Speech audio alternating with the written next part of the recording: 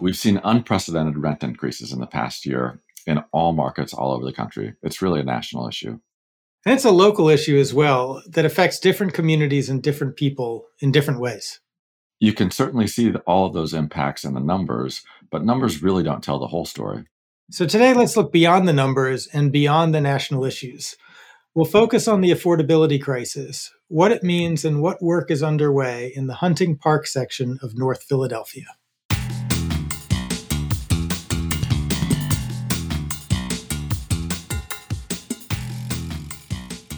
Hello, and welcome to this episode of the Freddie Mac Multifamily Podcast. I'm Steve Guggenmoss. And I'm Corey Aber. Today on the show, we have a fantastic guest from an organization that has done and continues to do a tremendous amount of work in Hunting Park and beyond. We're very fortunate to be joined by the Reverend Luis Cortes, the founder, president, and CEO of Esperanza. Reverend Cortes founded Esperanza in 1986 with support from the Hispanic clergy of Philadelphia. Esperanza began as a local initiative with programs targeted to address the unmet needs of Philadelphia's Latino community. And it's grown from a small one-person operation to more than 500 employees with a wide variety of programs and impacts. Reverend Cortes is now sought by national and international leaders on issues of economic and workforce development, housing, immigration, and education. So really grateful to have him on the podcast today. We're also joined by Peter Knight, principal of Policy Kinetics. Peter is an advisor and consultant to Esperanza now, but throughout his career, he's worked on policy matters in the fields of banking, capital markets, mortgage finance, housing finance, economic development, and government-sponsored enterprises. So Peter and Luis, thank you so much for being here. Thank you for having us on. Really, there's just so much to talk about today, but I gave a little bit of it in the intro, but let's start with some background on Esperanza, how you started and the work that you do. Well, Esperanza started in 1986. As I was the founder, and it started as a clergy response to housing crisis in Philadelphia. And today, over those decades, we've grown in a myriad of ways. We do charter schools, K-12 education. We do housing counseling. We're a HUD national intermediary. We're in 9 states throughout the United States doing housing counseling. We do housing development in Philadelphia using all the traditional methods, private equity, private funding, low-income housing tax credits. We've used home funds. And back in the day, as they say, when the city would allow CDBG funding, community development block grant funding, we use that as well as some new market tax credit money. So we do housing development. We're working with over 200 small businesses in our community commercial corridors. We do some environmental work and some health disparities work. So we respond to the needs of the local community and the issues that are in front of us today. The biggest crisis is the housing crisis as it continues to grow instead of us being able to tame it down. That is so certainly we really want to hear about your views on the housing crisis and what you're seeing in that today. It is remarkable the kind of the range of activities that you've gotten involved in, and I'm curious about what drives what you're working on at any given point in time, and maybe you can speak to some of your history in addition to building up to the affordability today. Sure. The driver for us is the community need. And because we were founded by clergy, we have ears close to the ground who will tell us, who share with our board. These are specific things that we're seeing growing in our community. We have over 500 employees, and they all have input in different ways. And we serve over 25,000 families in North Philadelphia annually. So if you're just listening, you're going to hear. And folks don't have a problem letting us know what they would like for us to address. Early on, we started with mortgage and housing counseling. And strangely enough, it's still a major piece for us. Our community gets pushed in certain ways economically, right? Similar to other Hispanic communities in our country. So we respond to things that are happening in our community. The housing crisis is exacerbated by issues of gentrification, the lack of affordable housing, the raising of interest rates. There's a list of things. But if we wanted to look at the gentrification issue first, or I'd like to mention it first, one of the things I'd love to mention is, or I need people to realize, Chicago, the city of Chicago had 3 Hispanic communities. They have grown. They are smaller today than they used to be, though there are more Hispanic people in the state of Illinois. I was born and raised in New York City, in what is today called Spanish Harlem, or Upper Yorkville now. And the Hispanic community of Philadelphia, of New York City, Manhattan, has pretty much been eradicated. Most of it is in the Upper Bronx, Yonkers, or over on the Jersey side. Same thing happens in Boston. Adams Morgan in Washington, D.C. was a Hispanic community.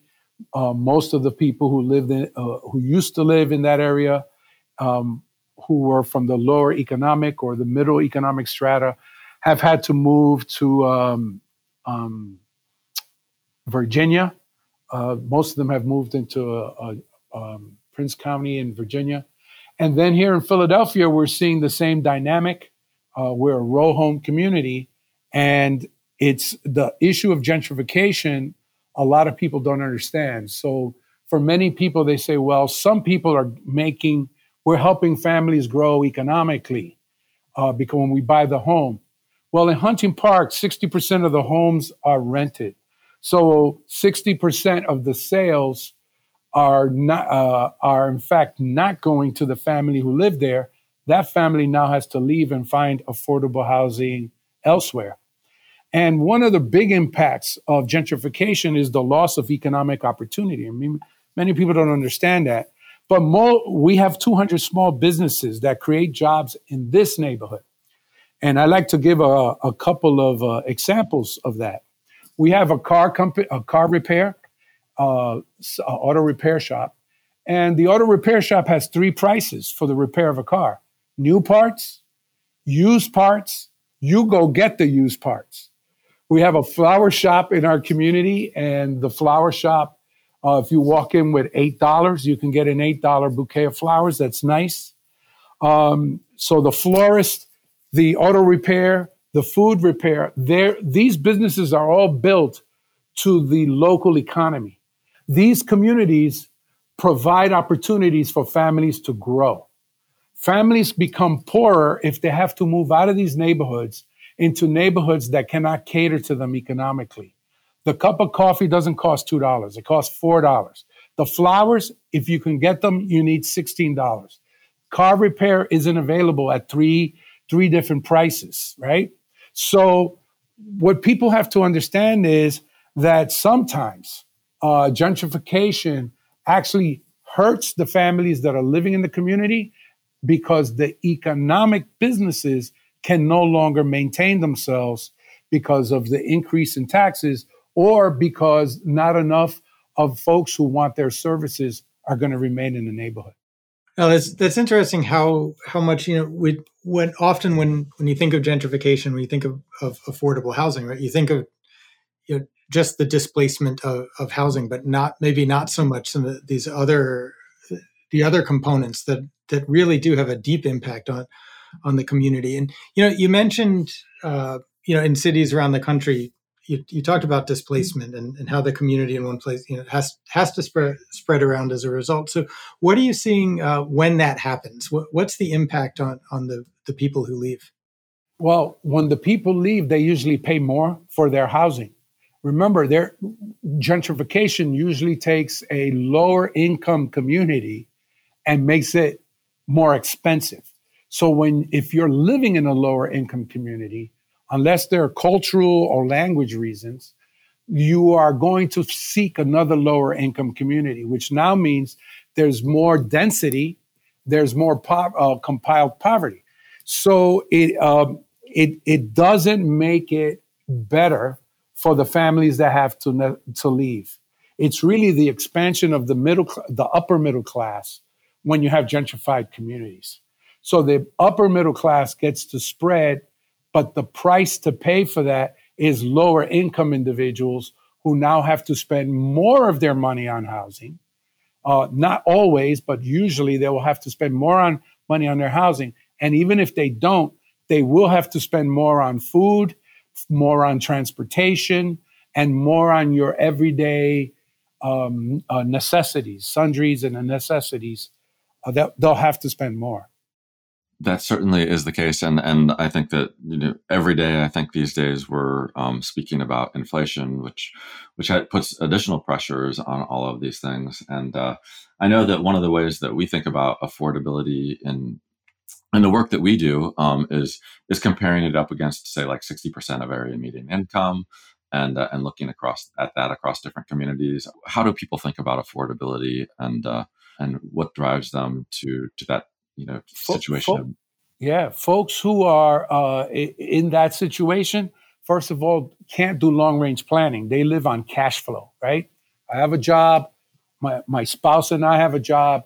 We're making $15, $16 an hour. The two of us, we're bringing in 35 after taxes, 35, 40K. There are impinging items to that, right? The impact of rising interest rates, the impact of rising tax rates in our city. The city of Philadelphia just announced that, and it was in the paper. The paper released a study that shows our tax rate went up 31%. So if you're living week to week on cash flow and you happen to own a home or you're renting a home, the person who's renting that home is going to have to give you that increase in order to stay even. So add to that the thousands of individuals who are now in crisis because they're going to be going into a court to see whether they can stay into their homes because of the pandemic, and they're behind in their mortgages or they're behind in their rents. So when we're looking at affordable housing, we're looking at if a family has two incomes at $15 a month, does that hit 60 AMI? And the city of Philadelphia, it actually doesn't. So we're looking at what's 50% AMI, because now we're talking about working families that can't afford a rent, can't afford a mortgage, can't afford a rent. And it is thousands of families that are like that. In addition, we're losing more units than are being created. It's hard to preserve those units that are affordable. We can't produce enough housing. So the impact of the pandemic, of rising interest rates, of gentrification, of the fact that folks are not getting their income, they're working class people, two income families, they can't afford a rent at 30% anymore. The rents are now at 45 to 50%. For Hispanic people in the city of Philadelphia, 88% of our renters are cost burdened, meaning they're paying more than 30% for their rental, for renting of their home. So we have a national affordable housing crisis. And part of what we got to figure out is, how do we begin to create more affordable housing? There are not enough federal resources. We love the low-income housing tax credits. We understand the Section 8 housing vouchers, but there's the group that needs the support of citizens is huge and growing by the minute. And that's what led us to start to look at, we got to find another way to create affordable housing. And that led us to a project we're calling START, which is a way to get private and public partnership to provide affordable rental housing in perpetuity. So we're looking at land trusts as a way to find a way to create housing that is less expensive on a monthly basis, that is perpetual rental housing, and that is less costly than what it traditionally costs to create an affordable housing unit. Well, that's exciting. So let's dig into that a little bit more. And there's certainly some things I'm going to want to come back to on some of the other things you're doing from a renter support standpoint and housing stability. But let's spend some time on the START program. Sure. The key to START is as I mentioned, a public-private partnership that'll provide affordable rental housing in perpetuity because the units are held in a land trust. It should operate and must operate less expensively than traditional government-funded programs and serve as a catalyst to develop a new approach to long-term funding for this housing. Our concept is that we want to create a replicable pilot program for cities that have what are called in Philadelphia row homes. But actually, those types of homes exist from Ohio through North Carolina on the east coast of the United States. Actually, Illinois all the way down. And so what we see is trying to find, our goal is to help as many tenants or families as possible, earning between 30 to 60% of AMI. The row houses make that possible because these are units that already exist. They can be purchased and rehabbed with a modest amount of money and then put into a land trust that keeps them perpetual. And one of the things that makes it, as we like to say, it makes START work is that it can be a replicable pilot program. There's row housing stock all over the United States. It's a lower cost of housing, and it's housing that's good for families with children, right? These are row houses traditionally have at least 2 bedrooms. Some have as many as 4. And our big challenge is the long-term funding of these units. And you hit on something there that I think is really important, that, good for families with children, right? Because so much of multifamily housing is 2 bedrooms or less. Some, you get 3 bedroom as well, but it's not quite the same thing as what you're describing with the row houses. So sure. And these are houses, I think that, Corey, the big issue for us is these are row houses that exist already, right? So their construction cost and their rehab costs, better stated, will be much less than doing a new construction low-income housing tax credit deal, right? Where you have to subsidize both the front end, the construction, and the back end, the monthly payment. And then at the end of 15 years, that unit may be pulled out of service. As you know, one of the problems we're having with affordable housing is that many units are being bought up by the private sector and put back into market. And while that's a good thing for the families that need that housing, these were units that had been subsidized by government and are now been moved out of government and have been moved in away from affordable housing. So that is as our need for affordable housing is growing exponentially, our units are being shrunken exponentially. That's just a bad sign, right? So when you start looking at that, we had a meeting here in our community with government officials, and one of the questions we're having is, are we going to start to see homeless families in the United States living in our cities? We're seeing a growth in homelessness.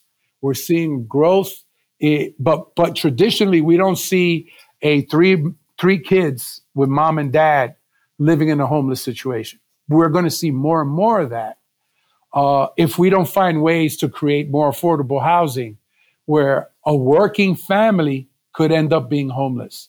That's unheard of in our country. Yeah, this is really a great program, and as you say, I think that the problems of today are very different than they have been in the past, and certainly with the lowest, the most cheap cost housing, the most threatened. This is hitting a definite need. As you said that your work starts very local, and the on the ground, and some of the work expands out to multiple states. how broad is the START program at this point? And also, I'm just some of these affordability programs can be so complex. You've made this sound pretty simple. Is there a fair amount of complexity with it as well? Yes, and there is, because one of the things we want to see is we're trying to create the demonstration project that can help our GSEs see that there is a need for this type of funding and that this funding can be done with safety and soundness. I think that is a major key. I did serve on the board of the Federal Home Loan Bank of Pittsburgh for 20 years. And I had a term that I got brought back to the board because most people would say, you only serve 12 years max. Well, I actually served 20. And I did get a chance to serve for 20. And I did. And so for me, one of the things that we're looking at is how can we work with leaders in the multifamily lending unit to provide long-term funding for SFRs that serve low-income renters. And I do want to say that we are extremely happy and supportive and appreciative that Freddie Mac is starting to look at SFR funding in its housing equity plan. For us, one of the issues becomes, how do we find a way to make this normative in America?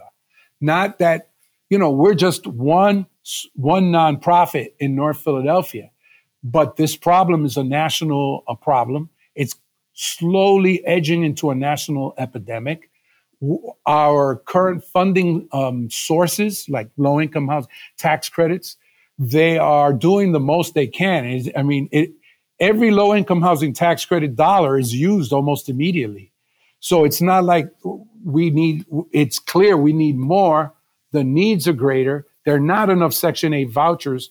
So we need to find a private capital support, a private capital way of moving this forward. And I believe through some subsidies, through the Community Reinvestment Act and the support of some of our banks, and if we can find a GSE, Freddie Mac has jumped ahead and is looking at SFR loans, according to a document I looked at by 2024. If we can bring these three pieces together, we might be able to create a way to finance this type of single-family housing, but do it in a way that is significant for our country. So we understand that GSEs cannot be the source of the subsidy and that we got to find other subsidies, but we also understand that the potential for long-term income-targeted SFR funding under Freddie Mac, and obviously once Freddie's got the lead in this, but there's other entities, there's Fannie, there's the Federal Home Loan Bank system. Once the GSEs find a way to create the market, the sustainability of a market, the paperwork, the traditions that need to take place, just like we do with the low-income housing tax credits or with other the affordable housing programs of the Federal Home Loan Bank system. Once we do that, it becomes normative. And once it becomes normative, we'll be able to better address the needs of our housing crisis, if I can call it that. We'll be better positioned to meet those needs. Esperanza is not going to meet all those needs, but there are thousands of organizations throughout the country who can help meet the needs of the 40 to 60% gap that exists. And Steve, if I may, this is Peter Knight. I think the challenge that Freddie Mac has taken on, if you think about the development of the single-family loan instruments and all the procedures and processes that went into place to building the secondary market for single-family homes, it took about 10 years. And so you really have sort of signed on for a moonshot. A critical piece of all this is the long-term funding and the fact that there is no multifamily loan instrument that can work with this single-family housing. Now, there's a lot of controversy about the higher-end single family rentals that are being bought up by the equity funds. This is obviously income targeted, as Reverend Cortes mentioned earlier, really looking at 50% AMI and lower. And you mentioned the complexity of something like this. It's incredibly complicated, and making the numbers work is incredibly challenging. It makes some things much simpler because you don't need to buy a huge area of land and get zoning changes and things to start the multi-year process to build new multifamily rental. A program like this gives the opportunity to purchase these units when they become available within a certain area and take advantage of this low-cost housing. And then if the program would be structured in a way to allow foundations, corporate, university support, which is going to be absolutely necessary to make the numbers work, then the challenge for a secondary market GSE operation would be with an eye to, if we can make the challenges work in Hunting Park, then in a way that it could be used in other parts of the country. That's really where the exciting elements of this impact potential comes into play. And Peter, thanks for raising that, because the other side, which has not been mentioned, right? I did say these units will be perpetual, which I think is really important for the future of this country, to have some units that will be perpetually available to low-income working class families. But also there is an equity piece to this project. A percentage of the rents, between 5 and 10% of the rent, will be put into an IDA, individual development account, which will help the family grow toward the future. We think it's important and every report, economic development report for the individual families, for minority families, for equity and inclusion development, says that families need to build equity. So we saw that and we said, there's a way to do it. We can, in fact, do that. You can the federal government created what's called the IDA account. Now every state has different rules for it. But in Philadelphia, we actually found a foundation, which is saying, hey, we'll put in the first $1 million for the IDA account. So to match rents. So we are looking at, how can you have your cake and eat it too? The START program is that process. How can we create affordable housing where the units don't cost $400,000 and $500,000 over a 15-year period, but instead you can buy a row home and have a full unit done with a smaller, $150,000, $200,000 mortgage? How could you then subsidize that in such a way that people who are at 40 to 60% AMI can rent that house, grow their family, create an equity account, and as they begin to do better, and that equity account grows, we actually help them buy a home and move them out of that IDA, out of that START unit, and put another family in, so they could start their hope to move forward. So to me, it's not about the amount of money, it's about the cost of the money and how long does it take to pay the money back. So if we can get longer amortization rates, lower rates of interest, subsidized chunks of money, the way it's done today when we do low-income housing tax credits or others, and we can find ways to do that, the units are going to cost significantly less. We're talking about $200,000 or more less than a low-income housing tax credit unit. So, and it's a faster process once a project like that Fannie's doing. Once a project like that becomes normative, it will be a faster way to expedite the financing of the development of these units. The other thing, Steve, too, I think, is talking about the complexity of affordable housing development. It's incredibly complex. The Freddie Mac commitment to develop this market means that somebody like Esperanza doesn't have to worry about issuing a bond itself and going to market and doing all of that that ultimate financial work that has to go into place. It breaks it down into much simpler, more manageable chunks that would be 25 million, 20 million or more. And that makes it then a more targeted ask for foundations or universities to provide support, or local corporations. And then if it's a traditional Freddie Mac program, those different loans from around the country or additional loans from Esperanza could be pulled at some point and put it into a mortgage-backed or asset-backed security of some sort.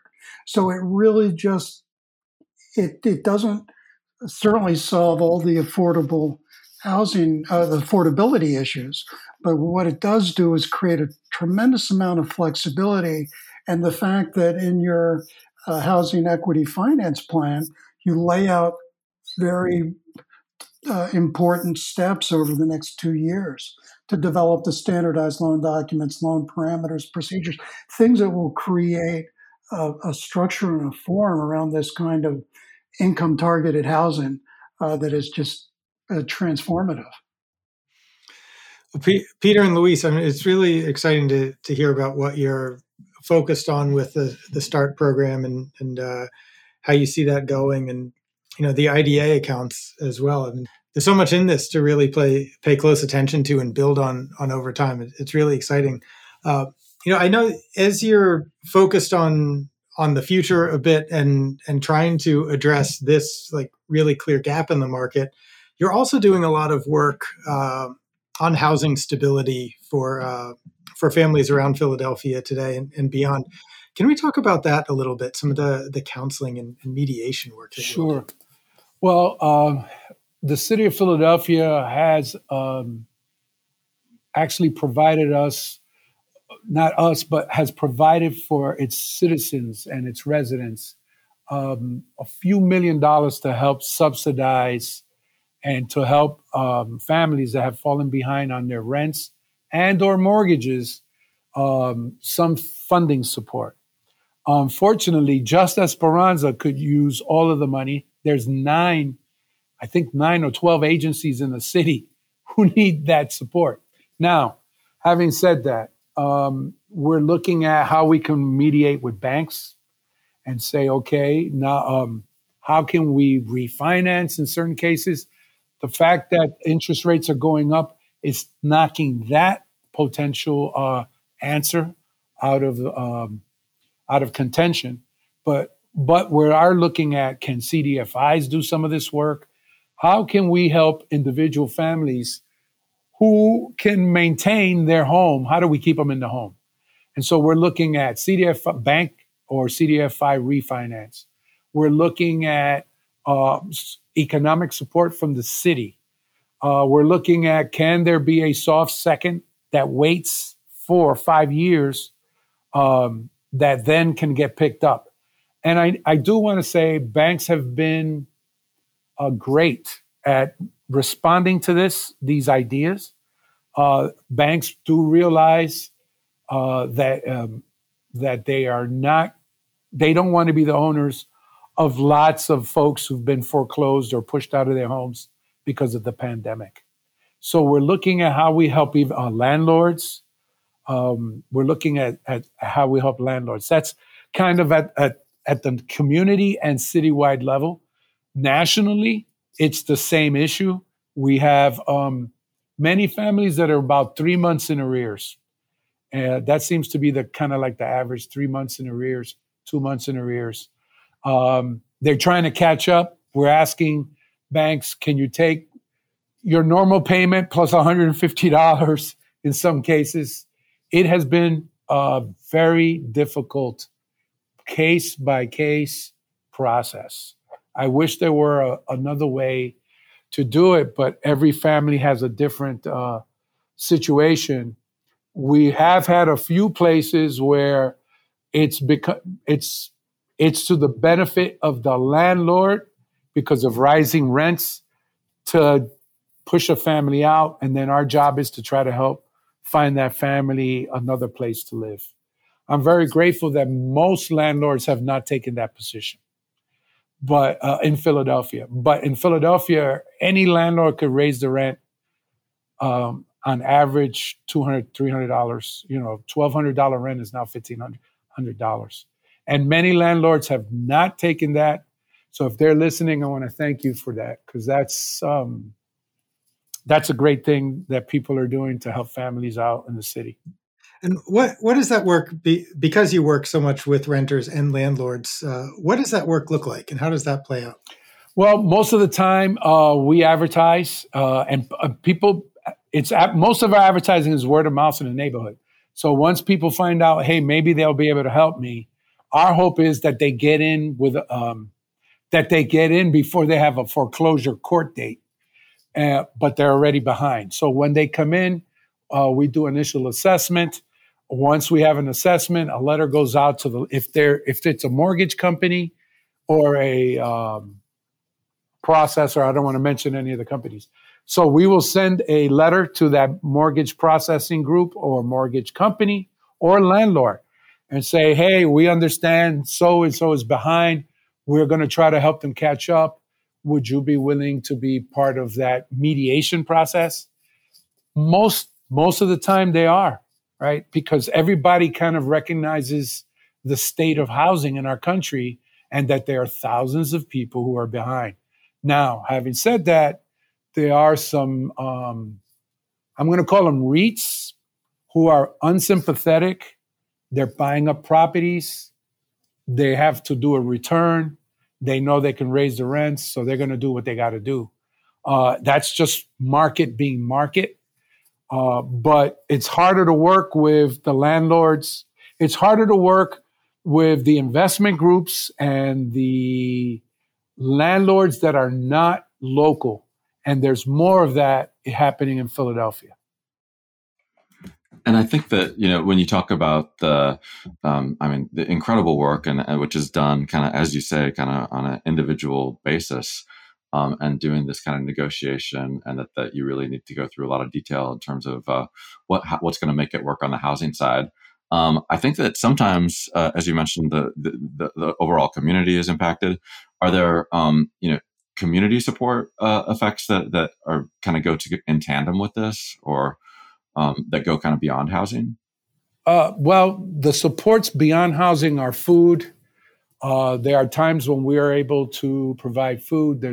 We have a great company, USA Foods, here in Philadelphia that has provided tons and tons of food. Other nonprofits like Philabundance. So we have a group. We do direct food for about 400 families, but we work with Philabundance and they take care of thousands of families. The 400 families we're helping with are right here in Hunting Park, but surrounding Hunting Park, there's thousands of families. So you can support with food. The city has supported, and the Philadelphia Electric Company supports with what's called LIHEAP, which I can't now remember the acronym, but it's in essence a subsidy for electric payments. There are a myriad of supports that are available. Some of them are city-based, some of them are private sector-based. And what our job is to help coordinate that so that if we can free up money, they can catch up on their rent and their mortgage. So many times there's a work it's called Benephily, and that was paid for by the city of Philadelphia. And we have trained staff that will go over with any individual family all the benefits that they qualify for that they're not receiving. That usually leads into sometimes a significant amount of assistance, which then frees up enough cash that people can catch up over a period of time that is reasonable. And if you go to the court, when we go to the court, we can say, if this landlord is willing to do this, this person can make this payment of an additional $300 a month. And they will catch up in this rent in about 9 months, 10 months. The judges have been open to that type of process. And we've been, I'm going to say, sometimes it's better to be lucky than good. We've been lucky enough that many of them have made those payments, so that most of them, not many, the grand majority of them have made those payments, and so they haven't been put out of their homes or rental apartments. There's still thousands of people on that list. So the court has not been able to catch up. We are working with hundreds of the thousands, as are some of our sister agencies. So there are some mediations, and there's a lot of possibilities. We're looking at, can foundations support or others give support? We have received some of that. And the city has put some of its affordable housing dollars that it can. They've moved some of those dollars because they actually recognize some of these families are going to become homeless. They're going to cost the city a lot more. People will then lose jobs. They will lose their automobile to get to work. So there's sort of this negative or really bad scenario where losing your home, actually giving someone 1 month's rent, will actually save the city and government thousands. Now, you have to be very judicial how you do that, but the city has created a great program. So I'm really proud of what the city has done in this case. Reverend Cortes and Peter, it's been fantastic to have you on the podcast today. Such a deep look at so many things, and a lot of fantastic programs that you're working on, and despite all the challenges that being faced right now, it's uplifting to hear some of the great work that you're doing. So, thank you so much for sharing with us today. Well, thank you, Corey and Steve. It's our pleasure, and we are very proud of the work we do, and we are really looking forward to seeing what the GSEs can do. And we want to congratulate Freddie for its attempt to create more affordable housing for our country. Thank you. Thanks for being on. The Freddie Mac Multifamily Podcast is produced and supported by a team of our Freddie Mac colleagues, including our production leads, Jenny Wynn and Raquel Sams, and audio producer, Dalton Okola. To listen to more and keep up with the latest episodes, be sure to subscribe wherever you get your podcasts. And check our website, mf.freddiemac.com/research for the full catalog of podcast episodes and original Freddie Mac research.